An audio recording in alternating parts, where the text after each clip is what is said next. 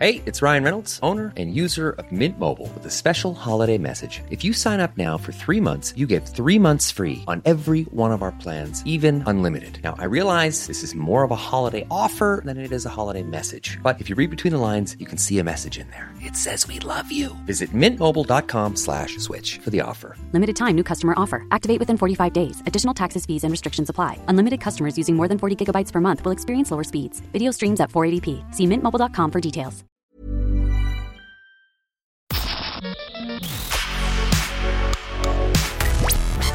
Here we go. Hey, I'm Jack Hughes from Wang Chung. Hey everybody, this is Ivan from Men Without Hats. Hello everybody, this is Francis Dunnery from It Bites. Hi everyone, this is Andy from Modern Romance. Hi everyone, this is Charlene. Hi, this is Dennis Seaton from Music EU. Hi, I'm Nick Hayward. Hi, this is Kevin from Fiction Factory. And you're listening to the 80s Rewind Show podcast.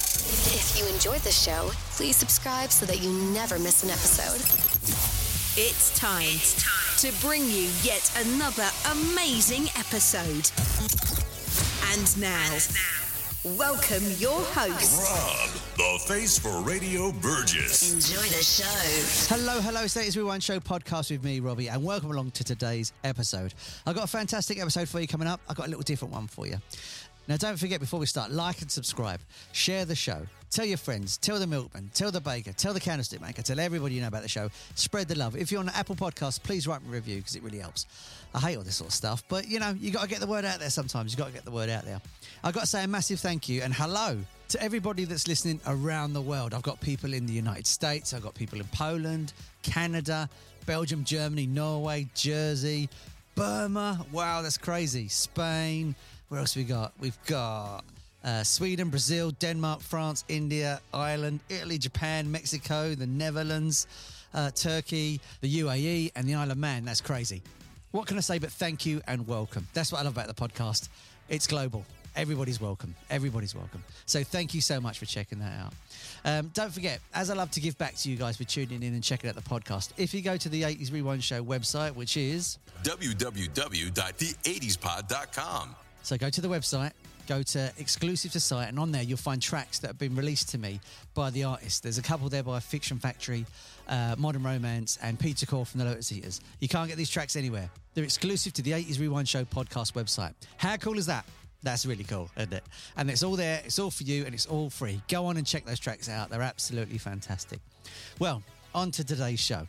Now, we just talked about the show being global, and this is a perfect version of that. My good friend Robbie, my brother from another mother, my American cousin, my podcast twin, if you like, agreed to come on and talk to me all about his amazing podcast, Living in the 80s, where him and his friends discuss different topics of the 80s, whether it be movies, breakup songs, songs they didn't like, and one-hit wonders. It's a fantastic podcast. If you get a chance, check it out. It's really, really good. Yet again, if you go to the 80s Rewind Show website and go to the section called 80s Goodies, go down, there's a direct link to Robbie's website. In this episode, we talk about the history of the podcast, cassette tapes, and the golden age of telly. Oh, and a film I haven't watched. Let's get to it. So, let's start at the beginning. What sort of music was in the house when you was growing up? What was you listening to? Were your parents musical? Did they play a lot of music in the house? Yeah, there was always music being played at the house. So my parents, being children of the 50s, teenagers of the early 60s, so there was a lot of 60s doo-wop kind of stuff. I remember my mom was a big fan of Herman's Hermits, so we heard a lot of that. Frankie Valli and the Four Seasons, a lot of Elvis. Yeah, Elvis, Buddy Holly, Everly Brothers. So in that era, that 50s transitioning into the 60s, that's what I heard, very early. And then probably simultaneously, they listened to country music, which, boy, 70s country was rough. But that's all I knew up until probably my 8 or 9 years old. I would start swapping records with friends and stuff. So I'm, at that age, getting turned on to like the Beach Boys and the Eagles, somebody I liked a lot as a kid. So again, the typical, back then, not a lot of exposure to a lot of rock and roll. So like the Bee Gees, stuff like that. that's what I was listening to back then. And, up until I became a teenager, and then my mind got blown over and over and over again by music. So, yeah. You know how it is. You listen to what mom and dad's listening to until that time comes when you got to break free. I mean, amazing. I mean, I've seen the Bee Gees and the Eagles. They're great bands to be brought up on. Have you really? Now, I saw the Eagles, the last tour they had with Glenn Frey. So it was, I'm going to guess 2014 maybe. Yeah. And it was the opening night of their American tour, and it was phenomenal. Now, we didn't know that a year and a half later he'd be gone. Yeah. But that was such an epic moment for me. That was awesome. I saw him in, I think it was 1996, and they had Don Felder with them as well. Oh, was it the Hell Freezes Over tour? It was, yeah. So it would have been that tour as well, and that was amazing. And then for people that are not Eagles fans, they had a big falling out around 1980. So this to happen was amazing. Yeah. And Joe Walsh had a suit that looked like it was a brick wall. Yes, yeah, I remember that. Well, the falling out, when it all happened, it was like just so much infighting in the band. Everyone just wanted to take creative control of the band. And then Don Henley said, "We'll get back together again when Hell Freezes Over." So the Hell Freezes Over tour happened 15 years later. It's amazing. So many bands after that started doing reunion tours going, heck, look, the Beatles are making millions now. Or not the Beagles. The Beagles. Easy for me to say. The Eagles are making millions now. We should do it. So you see all these bands reuniting and getting stuff together. Even still today, it's like, hey, if we could make a paycheck, people still remember us, let's do it. So. I make them right as well. If people are interested, if you listen, there's a documentary called The History of the Eagles. It's about 3 hours long, I think. Isn't it? Yes. I have that on Blu-ray and digital. So, yes. And I've watched it a couple of times. It's great. Brilliant. Yeah. It goes through a lot of history. And I mean, it's quite, claws out in places as well. They don't hold back, which is nice. It's not a fluffy one. So, right. Yeah. If anyone hasn't seen it, you got to check it out. It's absolutely amazing. Yeah. That last tour, that tour was called The History of the Eagles. So they did a retrospective of the whole thing. The video walls behind them were just old scenery and footage, and just things with them. And they were Linda Ronstadt's backup band once upon a time. So you got to see a lot of really cool historical stuff. And I don't know about when you saw them, but the sound mix was the best concert I'd ever been to. Yeah, it was sometimes it's way too much distortion, maybe amateur sound guys. These guys were worth every penny that they paid them to mix the sound. Brilliant. I saw them at the old Wembley Stadium before they tore it down. And nice. Yeah, the original Wembley. It was brilliant. And I was walking out. I saw the last gig I ever saw there, which was the last one, was Bon Jovi, funny enough. That was an American act. Okay. Yeah, I saw them a couple times. And I was coming out, and they'd started ripping it down. And the next day they were going to really start tearing it to pieces. They'd already ripped a bit of it. And I came out, and there was this 6-inch bolt just sitting on the floor from the original girders. And I don't know why I walked past it. I went, oh, there's a bolt on the floor there. I didn't even think to pick it up. Should pick up a souvenir, yeah. I didn't even think about it. So Bon Jovi was the last concert at Wembley? It was a Sunday, and then on the Monday they were ripping it down. Wow, I would have thought it would have been like British royalty, like The Who or somebody like that would be that last show, but Bon Jovi, that is good trivia. I'm going to use that at some point. I'm sure that was right. Yeah, it was the next day they started bulldozing things. Wow, that's crazy. So they literally tore the house down. They did, yeah. And I didn't take any home. But so, I mean, it's quite a nice segue there. So the Eagles break up in 1980. So we've now just hit the 80s. So what was it like growing up in the 80s in America? Was it like the John Hughes movies? Was it good? Was it fun? You had the Reagan era. Was it stifling? What was it like for you? It was, you know what? It's funny because I think we're always gravitated towards the era we grew up in. It's kind of the music that sticks with us. We look at memories because, I mean, those are the days before, those are the days of innocence, right? Those are the days before we knew anything. Like there were no responsibilities. Your time was your time. Once you got your work done and once, you did what mom and dad told you, I had a paper route as a kid. So that's how I earned my money. So once all that was done, like my time was mine. And I tell you what, in the States, it was a great time. The way our educational system works in the U.S., high school would have started at ninth grade. So that would have put me at 14 years old in 1980. Right. And I graduated high school in 1984. So when I see movies like Fast Times at Ridgemont High, like Breakfast Club, like 16 Candles, those very much remind me of my high school experience. Wow. There's just the pecking order. You've got the popular kids, you've got the nerdy kids, you've got the kids that kind of fall in the cracks. I was more of a less cooler version of Ferris Bueller, because I had lots of friends, but I didn't really stick with one group all the time. Like, this weekend I might be hanging around with this group of friends, the next weekend another group. So it was great. The music was awesome, of course.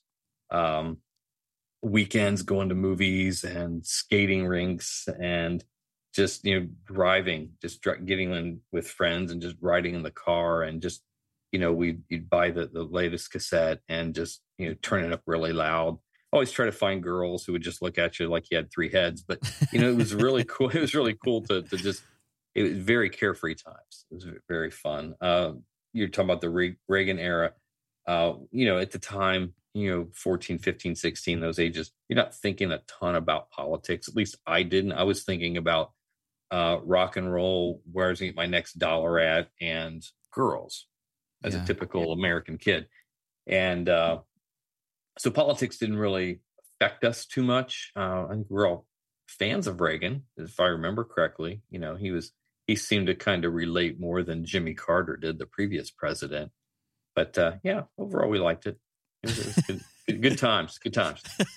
It's just, growing up in a Britain that was, a bit more Thatcher related. It was all about money in England. It was all sort of Thatcher, and if you had money, you're nobody. And I mean, to be fair, it's getting the same now. It's right. It's sort of reversing again. So our impressions looking back is, that sort of movie era, but you don't obviously, a lot of it gets embellished. You don't know how secure it was as fact, if you see what I mean.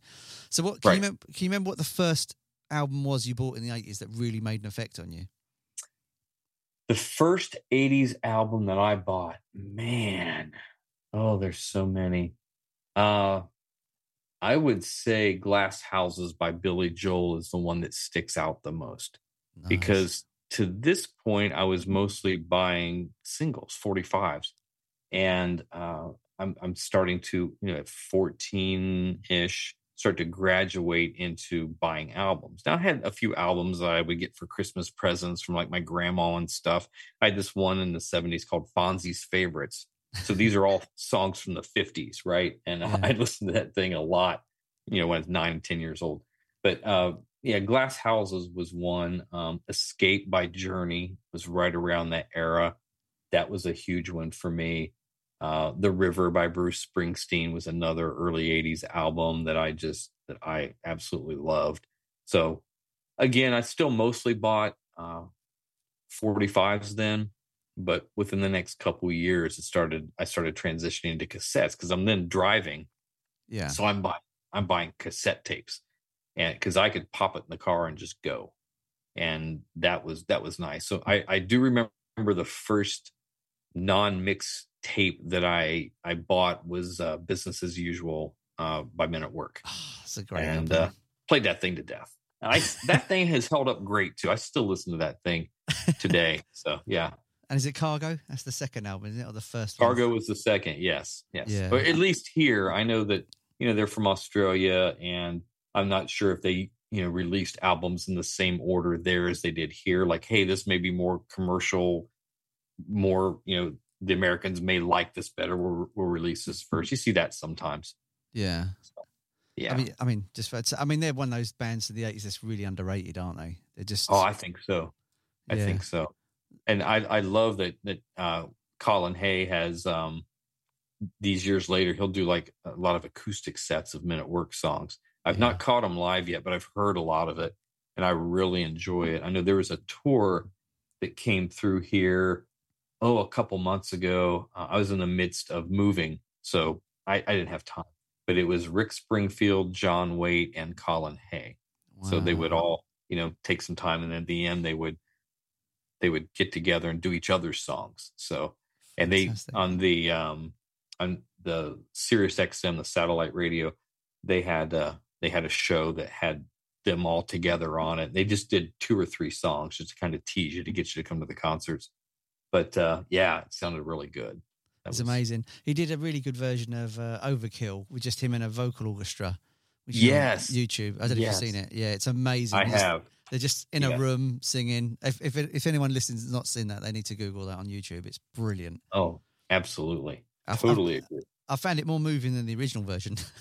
I did too, which is cool because I love cover tunes, not because I like to compare them to the originals, but just I like to hear what other people will do with them. But when an artist recreates their own song, like the first time I ever heard this was in 1986 when the Police did Don't Stand So Close to Me 86. Do you remember that? Yeah. So they completely reworked the song. Like they sped up the music and slowed down the vocals. It's just like, who would ever think that they could do something like that? It just always kind of blow me away. But when I hear somebody like Colin Hay, do an acoustic version of their own song and slowing it down, I love it. That's very cool. Amazing. At the time of recording, I think he's on tour with Ringo Starr at the moment. Oh, wow. He's a member of the All-Star Band. I'm sure keep seeing him with Ringo smiling like a Cheshire cat like you would if you were. Yes. It's like, I would love to see that tour. That'd be great. I saw that as well, funny enough. When he Look was in at England. you. Yeah. It was it was him, Jack Bruce from Cream on bass, and Peter Frampton on guitar. Oh, wow. Yeah, it was a really... That is literally an all-star band. Yeah, and that was in the 90s. Oh, Gary Booker was in it as well from, is it Procol Harum? He was, and he did White Shade of Pale, and it was just amazing. Oh, yeah. Absolutely amazing. So, movies in the 80s, what films really grabbed you in the 80s? What movies really made you... What film did you watch and rewatch over and over and over? Jeez. So, the John Hughes movies, the first 3, 16 Candles, Breakfast Club, and Weird Science, Ferris Bueller's Day Off. Okay, yeah, that foursome. Watch those over and over and over again. Fast Times at Ridgemont High is probably my favorite 80s movie, just because as a teenager growing up then, that's the movie that I think most closely did the best job at resembling what it was like growing up then. Better Off Dead is another one it's an absolute classic. I wasn't prepared for a movie question. Sorry. But just shooting from the hip. Top Gun, everybody loved Top Gun. Risky Business, the Tom Cruise movies there. Those were really good. I'm the kind of person, I will get on a streaming service, whether it's Netflix or Prime or whatever, and I'll try to find these obscure 80s movies that either I forgot about or never caught the first time. Maybe these are just basic, throwaway movies, and I'll watch them just to stay up to par. St. Elmo's Fire, that's another one I just watched recently that has held up pretty well. It's a little cheesy. It's very 80s, which is what I look for when I'm watching those old movies. Like, how 80s is it? And then, that big hair and the music and the cars and the attitudes. So yeah, that's all great stuff to me. If you want to lure me in, just show me a cheesy 80s movie and I'm going to fall for it every time. I mean, that's the difference. Like my shirt today says Save Ferris. So there you go. I mean, that's the difference between you and I. You can watch it from a different perspective to me. I can only have a wonder perspective. Like, was it like that? I sort of remember it, but not really remember it. And yeah. Now, of course, because they're movies, things are a little blown, overblown. Like some of the stereotypes in 16 Candles, they crack me up because, they are partially what it was like, but it's just like a very exaggerated version of that. The characters in Breakfast Club, like I can look at all of them and I could identify people I went to school with that were like, just like each character. I wasn't like any of those characters. I was just the guy in the hall. I was the guy that everybody's like, hey, I know that guy. That's all I was. But yeah, just seeing that dynamic play out. I thought they did a beautiful job at capturing the personalities, and what we tend to forget a lot of times is like the teenage experience. Like, we look at these kids and their teenage problems, and we're like, geez, if you guys had any idea what life's going to be like in 20 years, you'd freak out. But the fact that they were experiencing this stuff for the first time, like their first heartbreaks, their first kiss, their first, time they drive the car, like all of these firsts for them. And so it's a huge deal. So as I've got 2 adult children now, and just, I always had to keep reminding myself, like when they would just freak out over little things, like, okay, they've never experienced this emotion or this scenario before. So I just kind of pump the brakes as a dad and just kind of, yeah. You had the movies to guide you. Let them live it out. So. What I love about the 80s as well, technology-wise, there was a little bit of technology in the 80s, but not a lot like now. And I think that was a wonderful period for, like my house was built in the 1920s, and I think about all the changes it's seen. And then when you get to sort of just even the 80s, which is only a wee way ago, like, you didn't have internet, you didn't have mobile phones. Do you think it was a better time for that? You know what? I think, to me, looking back then, I'm glad we didn't have a lot of that in a lot of respects. I'm like bipolar when it comes to that. So on the one hand, it's like, you know what? We were forced to communicate more. Right now it's like we're setting up this podcast. We're texting each other. Hey, is this time work? Is that time work? We're going to talk about this, that, and the other. And so, they're just so easy to do that. When we were younger, like, we'd have to call each other on the phone or talk to each other in person. Like, in person, how would you do that? You're out at night and you've got to put, money in a payphone to call home or something. So that part, like, I remember, like, my first car, I had a cassette deck in it. And then my second car had an 8-track player in it. Wow. So I had to buy a converter to pop into the 8-track slot to drop my cassette in so it would play. I remember making mixtapes off of, I had a turntable, a tuner, and dual cassette decks. I remember having to, put the record on, make the mixtape, or go, it's dual cassette because I go tape to tape, but like, it would take me hours to make a mixtape. Now I can, like, if I wanted to make a mixtape, which I've got a sidetrack story here. That's fine. I've got this friend, and he's got a teenage daughter. She's going to be 14 next month. And so she's a big fan of Stranger Things. Yeah. I am also a big fan of Stranger Things. So the one character, Sam, has the Walkman. So she wants a Walkman. And her dad, Matt, says, well, you don't have any tapes. and then this light bulb went off his head. He's like, hey, I know this one dumb guy that will hook you up. So what we're doing is I'm creating these playlists, and I am burning them to a CD. And then I've got another friend who still has, a cassette deck. So I bought all these cassette tapes. So we're going to burn these CDs onto cassettes and give them to her with this Walkman. So she's going to have her mixtape. So we're doing, stuff that was in Stranger Things, other 80s tunes. Her birthday's in December, so we're going to do like a Christmas one.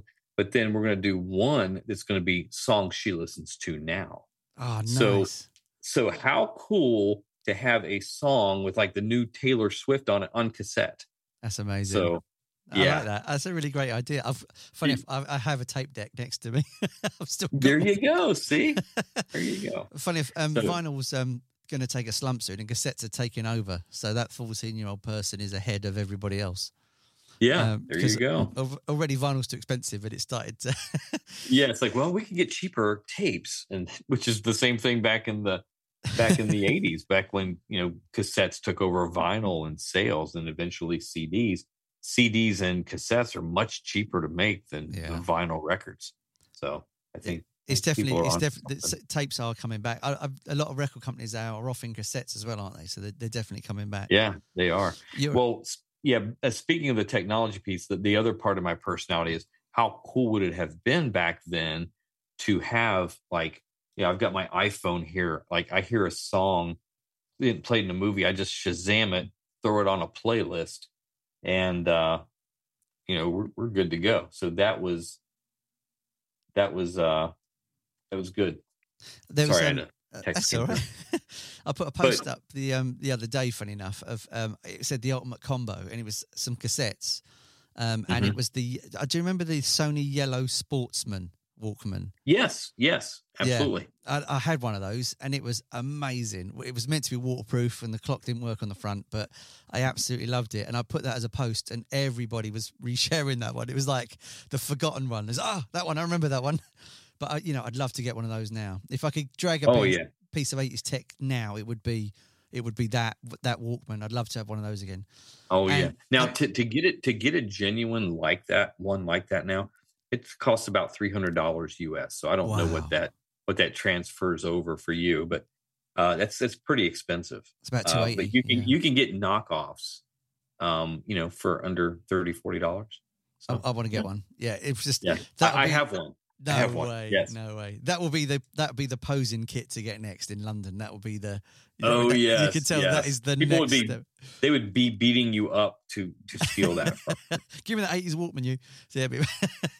So let's talk telly. What sort of programs did you watch in the 80s? Was it like, for me, I was little, so it was A-Team and stuff like that. Were you older than the A-Team, or was you into that sort of stuff? And it's funny because I remember in the early part of the 80s.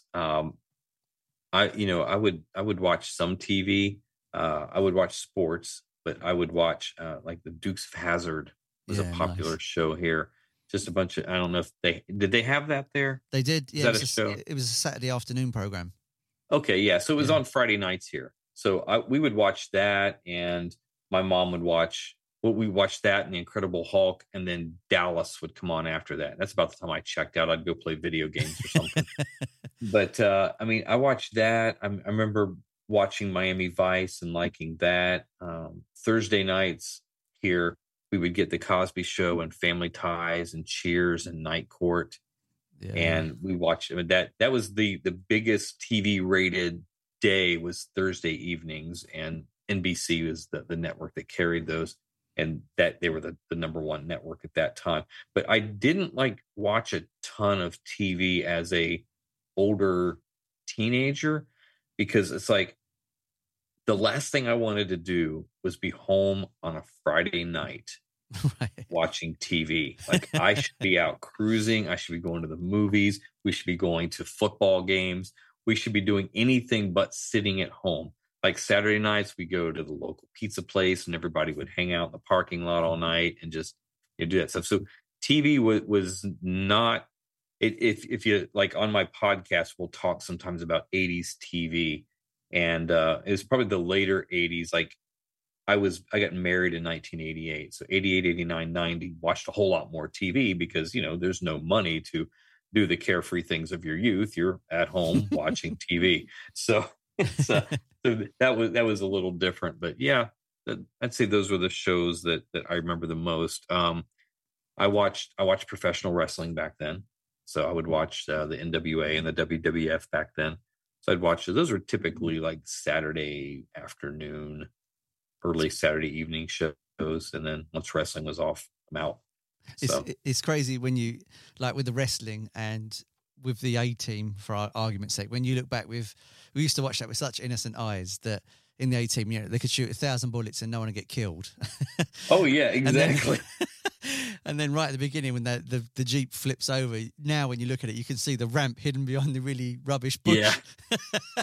Yes, very cheesy. I watched a little A-Team. My younger brother, he was 8 years younger than me. He was a big fan of the A-Team and all of those kind of shows, like Knight Rider and some of that kind of stuff. Like I would see that and go, "Oh, that's cute. That's kids stuff. I'm gonna go see if I can find a girl to kiss." So.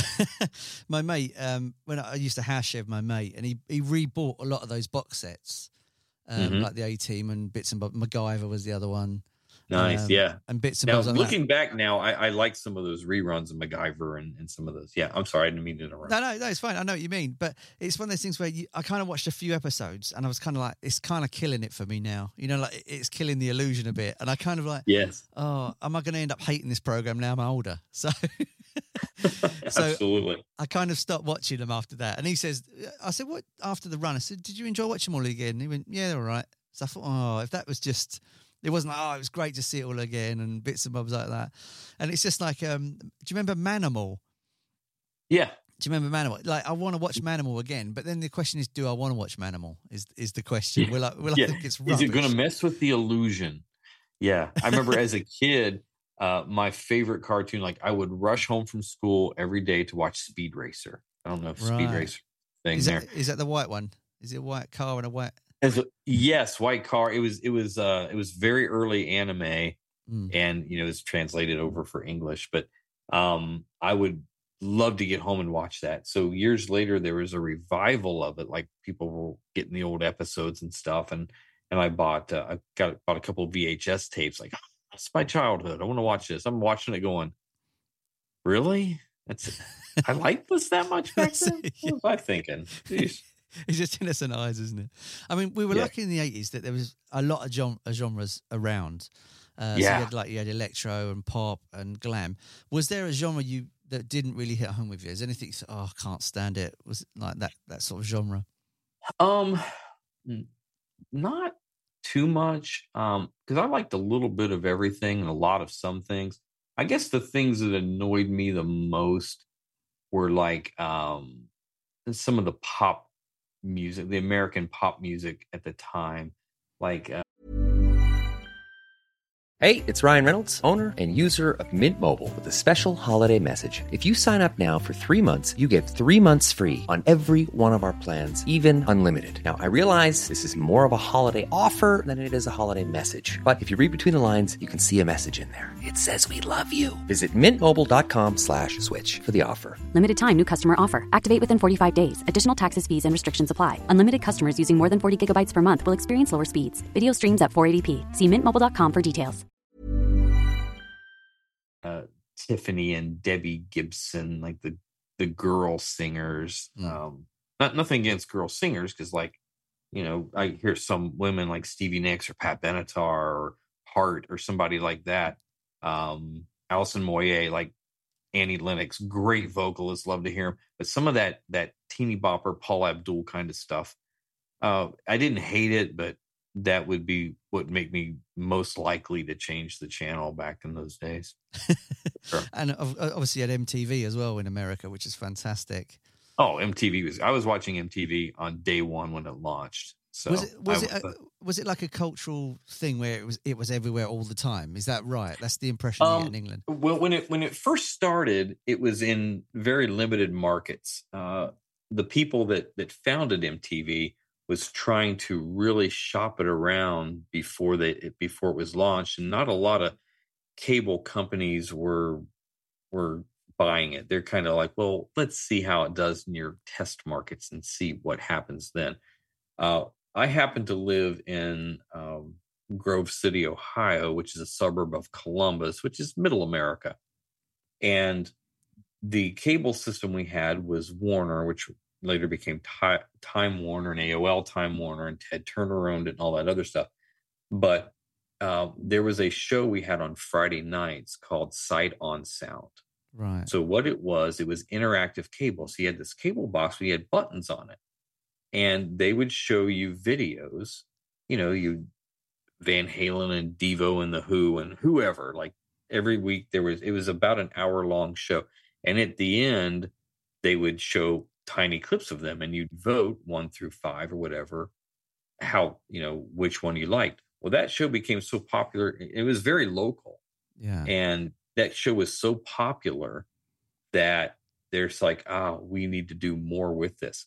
So MTV was birthed largely because of my town being a test market, because Columbus, Ohio, back then, and even still kind of today, is considered like the most average town in America. Like, I mean, there's a mix of blue collar, of white collar, financial people. There's a lot of tech in this area. So there's just a very big melting pot of people. So that was one of the many factors in helping launch MTV. So when MTV finally came on, our cable system was one of the first charter, cable networks that, cable companies that had MTV. So fun story. We probably all know that Video Killed the Radio Star was the first video played on MTV. I had I was out with friends and I got home because I knew MTV was launching. I wanted to be home by midnight when it came on. Yeah. I didn't get home until after video number 2 played. So I'm watching You Better Run by Pat Benatar. And then they, after that, they we had the VJs and stuff like that. But at first it was, it's kind of like a word of mouth thing. I remember talking to kids at school who hadn't heard of it, but within the first month or 2, 3 months, everybody's watching it like, hey, did you see this new Adam and the Ants video? Or did you see, like, they had a Journey concert on Saturday night? Did you catch that? So we're, not only seeing these bands we'd only heard on the radio, but we're seeing these bands from across the pond that we had, most of my friends didn't really pay attention to. I was a little different because I would go and do, I would subscribe to Rolling Stone magazine. And in that they would review albums that, because we didn't have, again, to back up just a little bit, not to get too much off on a rabbit trail, but in the US, if you wanted to hear like alternative or progressive music, you would have to listen to it on college radio stations. Right. So basically these college kids, part of their college credits are playing, these REM records and, Dead Kennedys and the Smiths and stuff like this. And like, where I was at, there was no exposure to them. So I would get like Rolling Stone magazine, read about the album reviews. There's charts in the back. I could see like the British charts, the college station charts. I'm like, I want to hear some of that. And so MTV comes along and we're hearing some of that. Again, they became more progressive later, but it was probably, I want to guess, MTV launches in 81. I would say toward probably a year later, like the summer of 82 going into 83, it became that cultural phenomenon where because it grew fast. Because once the test markets were overwhelming, the other, the ad campaign was, I want my MTV. They kept encouraging you, call your cable operator now and tell them I want my MTV. And you got Billy Idol and Pete Townsend and Sting and David Bowie and Mick Jagger. These guys are on these little MTV ads. Yeah. And so for us, it was for me personally, it was really cool to see MTV grow. And then they eventually became so huge that they thought they were too good to just play music videos. They had their own original shows that became the train wreck it is today eventually. They were saying, obviously, Dire Straits had it in Money for Nothing in the Star, isn't it? It was Sting actually singing it. I want my MTV, I tell you what, as a huge Police fan, they're one of my top 5 bands. Just hearing that and liking Dire Straits anyway, but not loving them. But hearing Sting do that opening, I want my MTV. I'm like, oh, I have died and gone to heaven. This is a great collaboration. And I love it. So, and then when they did it at Live Aid, I just thought it was amazing. Yeah, it's Absolutely. Good. That's a good version as well. It's funny that they're clamoring for everything 80s, talking of MTV. I was watching the Weird Al Yankovic movie yesterday. I have not watched that yet. I want to. I heard it was pretty good, a little quirky. It is, yeah. There's for people that don't know, especially in England, Weird Al Yankovic was a parodist. So he would parody songs. So he had Eat It instead of Beat It. And then he had Like a Surgeon instead of Like a Virgin. Yes. By Madonna. And I think he's only an American invention that would have worked in America. I don't think the British would have took to it if it was an English act. Well, a lot of, I think they may have took to it, but I think Weird Al, his whole shtick, like when I think about it, I can't think of a lot of British songs he did. Like he's covering people like Coolio and Madonna and Tony Basil. I'm thinking Mickey. He did Ricky, kind of parodying, Nirvana. I Love Lucy. Yeah. He did Smells Like Nirvana instead of Smells Like Teen Spirit. So I think maybe if he had maybe concentrated more on some of the British stuff, I think they would have got it. Just that British sense of humor. They love parody, just like that's right. Probably more than we do. So I think that there should have been a British version of Weird Al, or he could have expanded. But here's the other thing too that I think may have been a little difficult for him. He would actually go to the artists who he would parody and like, hey, can I have your permission to rip off your song? And some of them, just like Prince, would never allow it. He's way too serious a musician.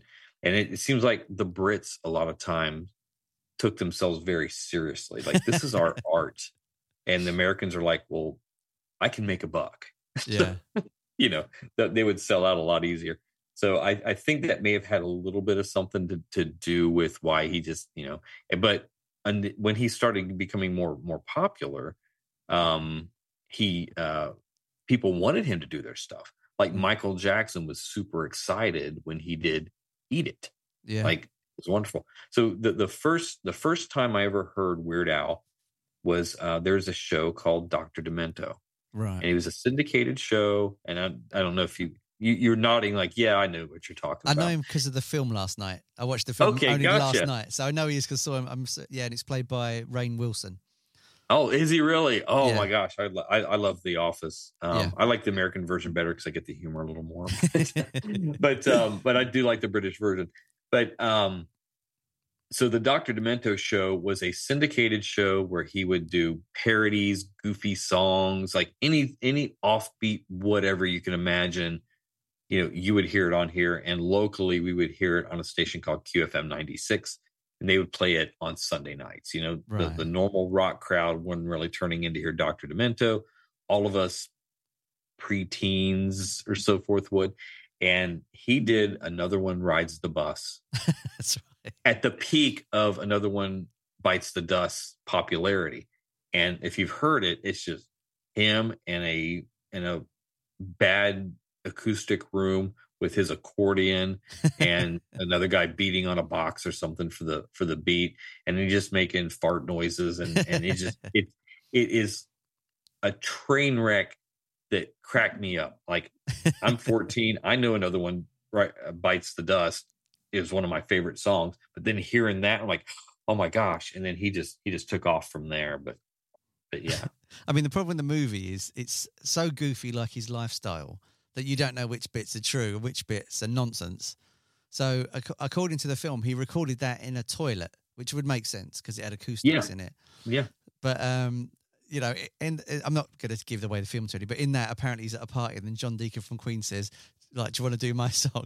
Like, I can't imagine John Deacon ever saying that to anybody. Yes. It's just, so, I mean, and to have Daniel Radcliffe playing him as well, I mean, you could not get a bigger TV movie star to play someone in England that not a lot of people know about. It's amazing. Yeah. It's brilliant. I mean, anyone that doesn't know his material, I would say just check him out because he's really fun. And when he does, he writes his own songs. He does it. I came in at the Teen Spirit album, Smells Like Teen Spirit. He does a song called You Don't Love Me Anymore. And it's about his wife or his girlfriend making out with the whole hockey team, cutting the brakes on his car. And it's got, I got a funny feeling you don't love me anymore. so when he does actually write his own ones, they're really good. But it's a great movie. It's going to come out everywhere soon. So if you get a chance, check it out. So let's talk about, why do you think people like the 80s, Rob? What was it about the 80s that people like, do you think? I alluded to it a little bit earlier. I think it's because we know how it ends. It's like for us that grew up then, it's like we know how 1980 began and we know how 1989 ended. We know we've got all this jam-packed memories there. Again, this is when we're still innocent. This is before we had the responsibilities.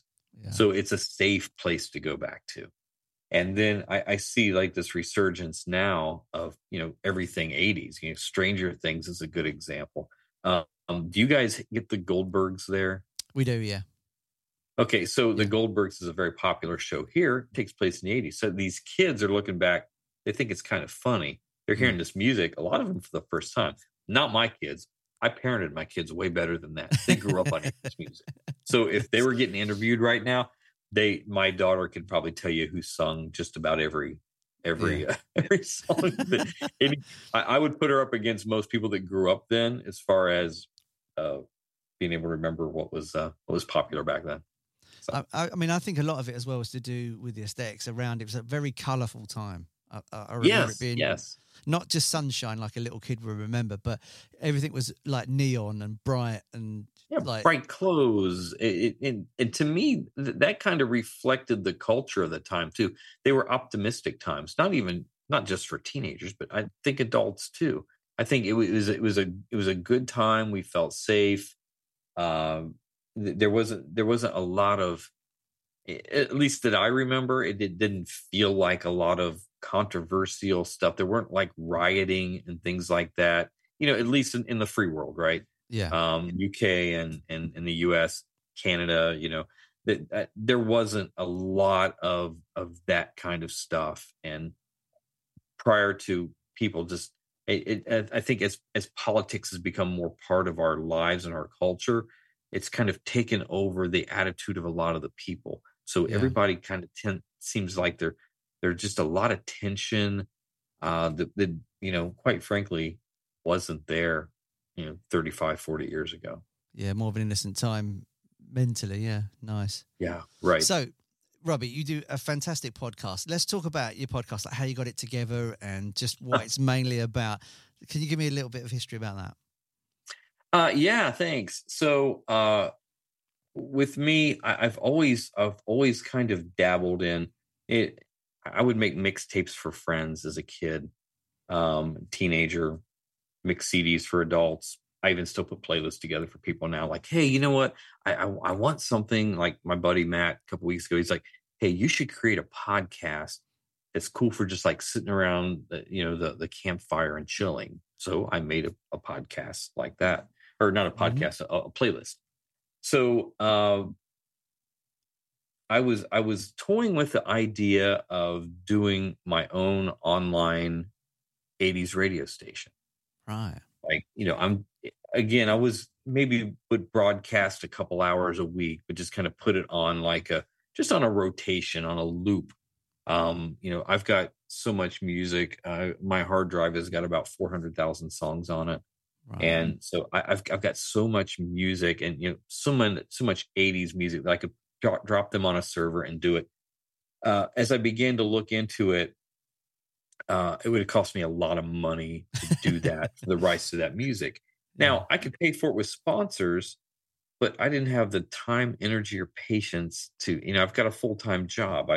I work at a bank. I've been, working for the same company. It's, I probably shouldn't talk about my job so much, but it's one of the largest banks in the U.S. I've been there for 20 years. So, I get to the place where I can't really leave the day job and do my hobby.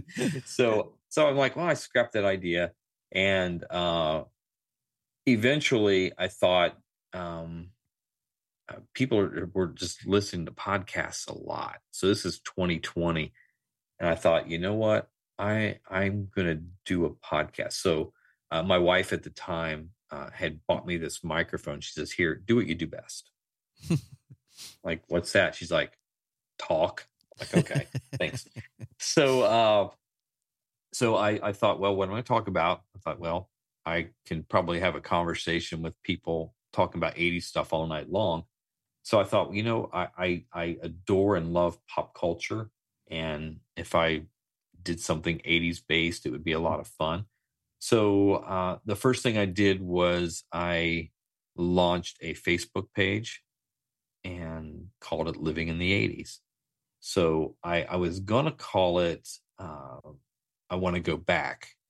And it was a Eddie Money song. I don't know if Eddie Money's big over there or not, but just typical heartland rock, middle America, just straight ahead rock and roll.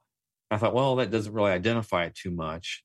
And because I listen to music constantly, like as I'm working, there's always music playing in the background constantly. I'm in the car, wherever I'm at, I'm sending Friends songs all the time, and they mostly like it. Sometimes I probably aggravate them, but there is a song called 80s by the band Killing Joke.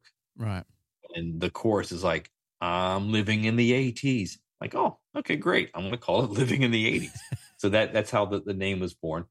And I just, the first couple episodes is just me behind the microphone, just talk, couple topics.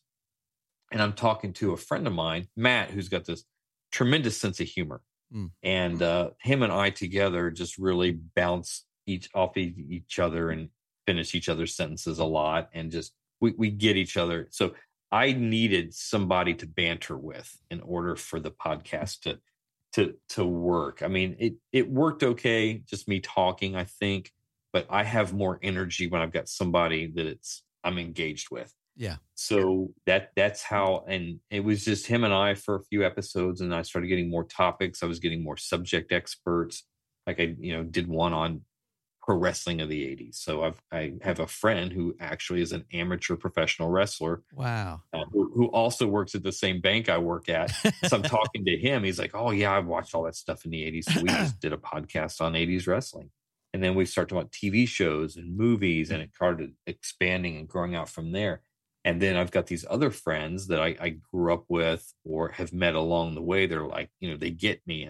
And so, we may have a roundtable discussion now.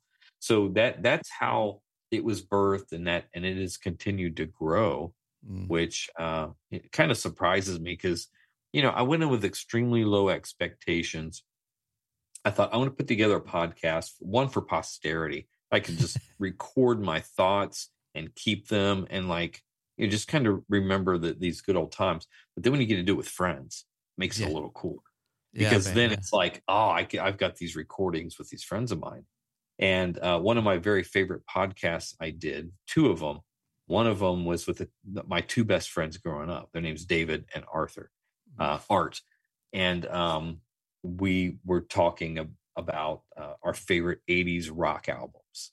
And so it's just, Art joins me sometimes now. David's he's not as comfortable behind the microphone. I had to really twist his arm and blackmail him and all kinds of stuff to get him on here. But to have that episode of just us together was awesome.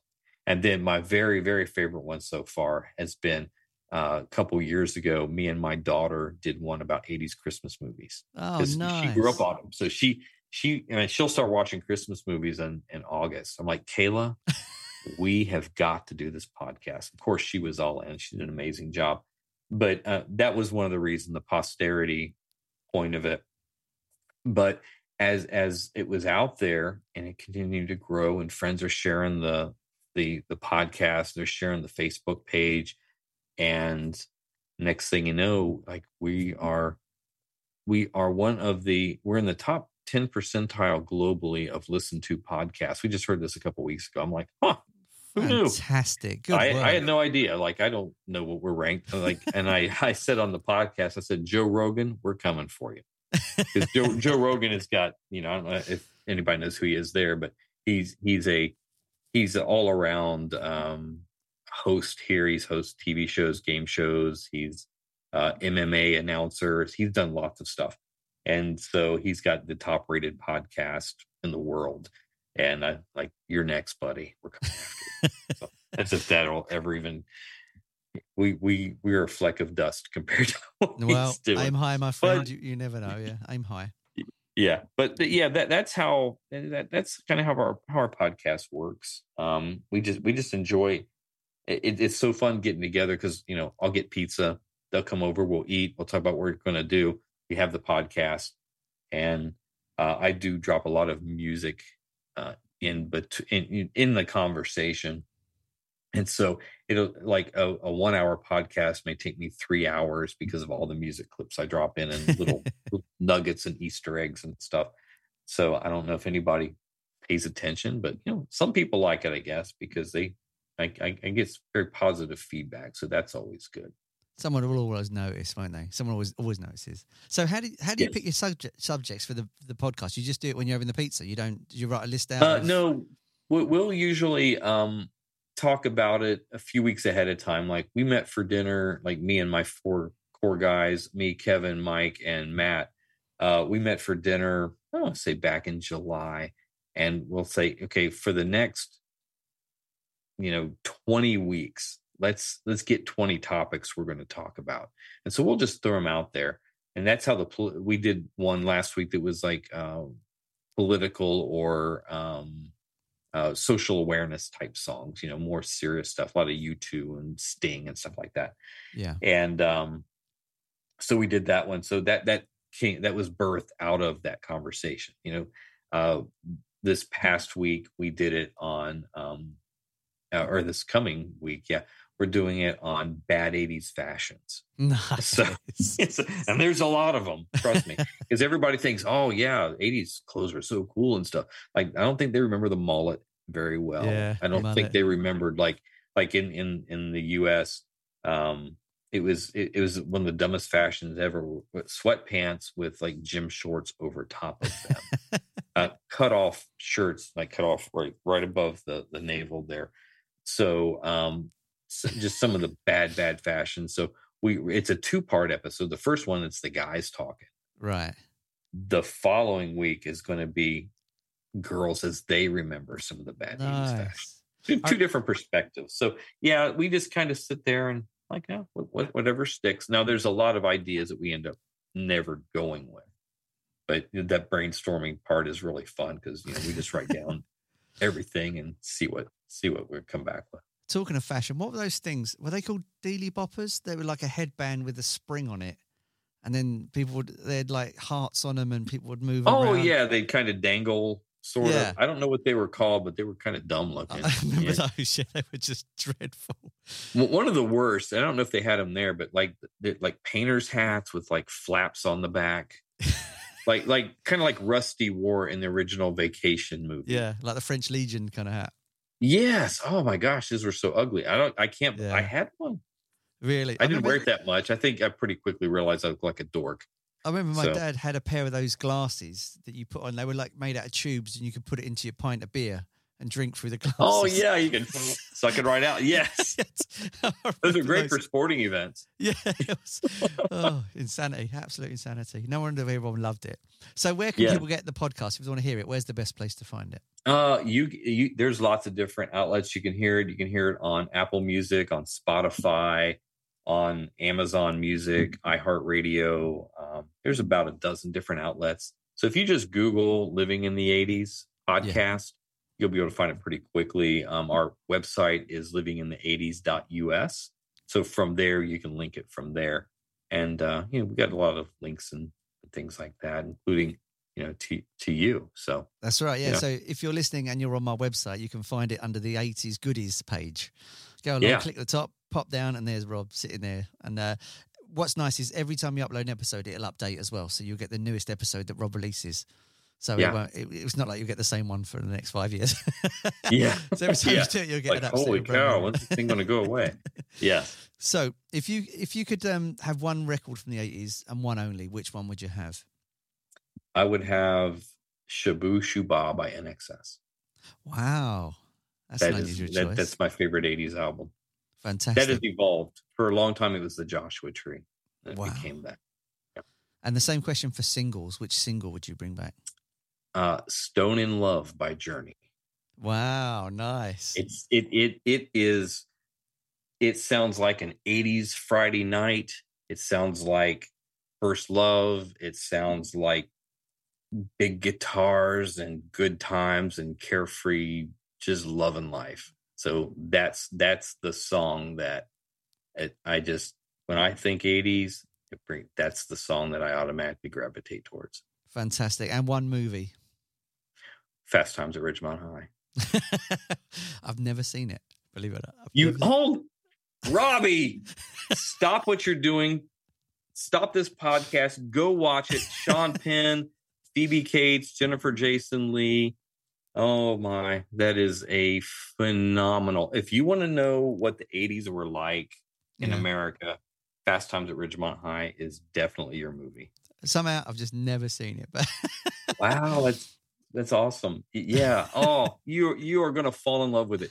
Cameron Crowe, little backstory on it. Cameron Crowe wrote, he he kind of looked younger than his age. And so he infiltrated this high school. Of course, the people, the school board or whoever allowed him to. He told him what he was going to do. Yeah. And so he went in and he just kind of hung out, fly on the wall, just going to classes, observing the interaction between the teenagers and so forth. And then he wrote a book about it. Right. And then the book became a movie.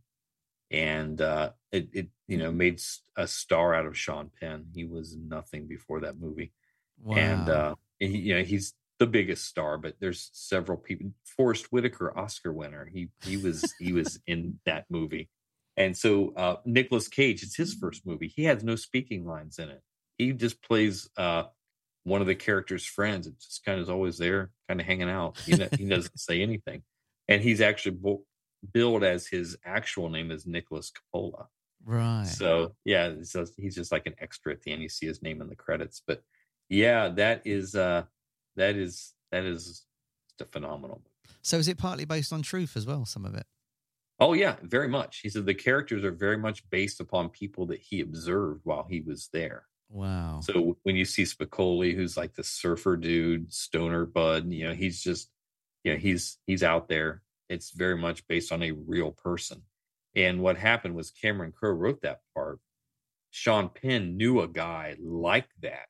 So he actually did his best impression of this guy he grew up with that fit the mold of what Cameron Crowe had written.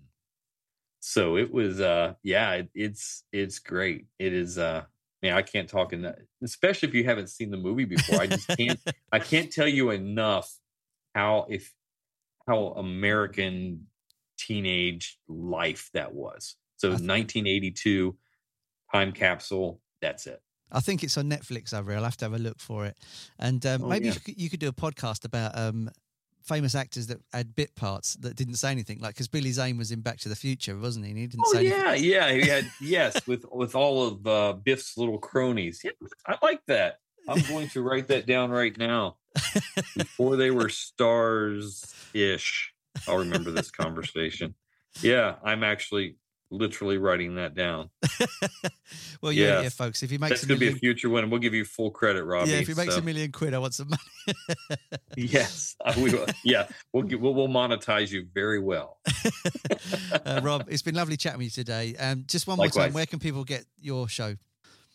Just anywhere. Just Google Living in the 80s podcast. It'll pop up. Any of your browsers, it'll pop up. Probably most of our listeners come from Apple Music and Spotify. Okay, but they're all over. Great. Living in the 80s. Check it out. It's a fantastic podcast, and hopefully I can guest on it one day with you and your mates. That'd be awesome, dude. We will have to make it happen. I think it's going to have to be a music episode. Oh, I like it. Because we will create a way to make you part of that. Yes, absolutely. Yes. Magic. Well, you heard it here first. It's another exclusive. That's right. Thanks, Robbie. It's been amazing. Thanks for today. Likewise. Thank you. I appreciate it. The show is produced, edited, and presented by Robbie. If you enjoyed today's episode, make sure to subscribe and leave us a review.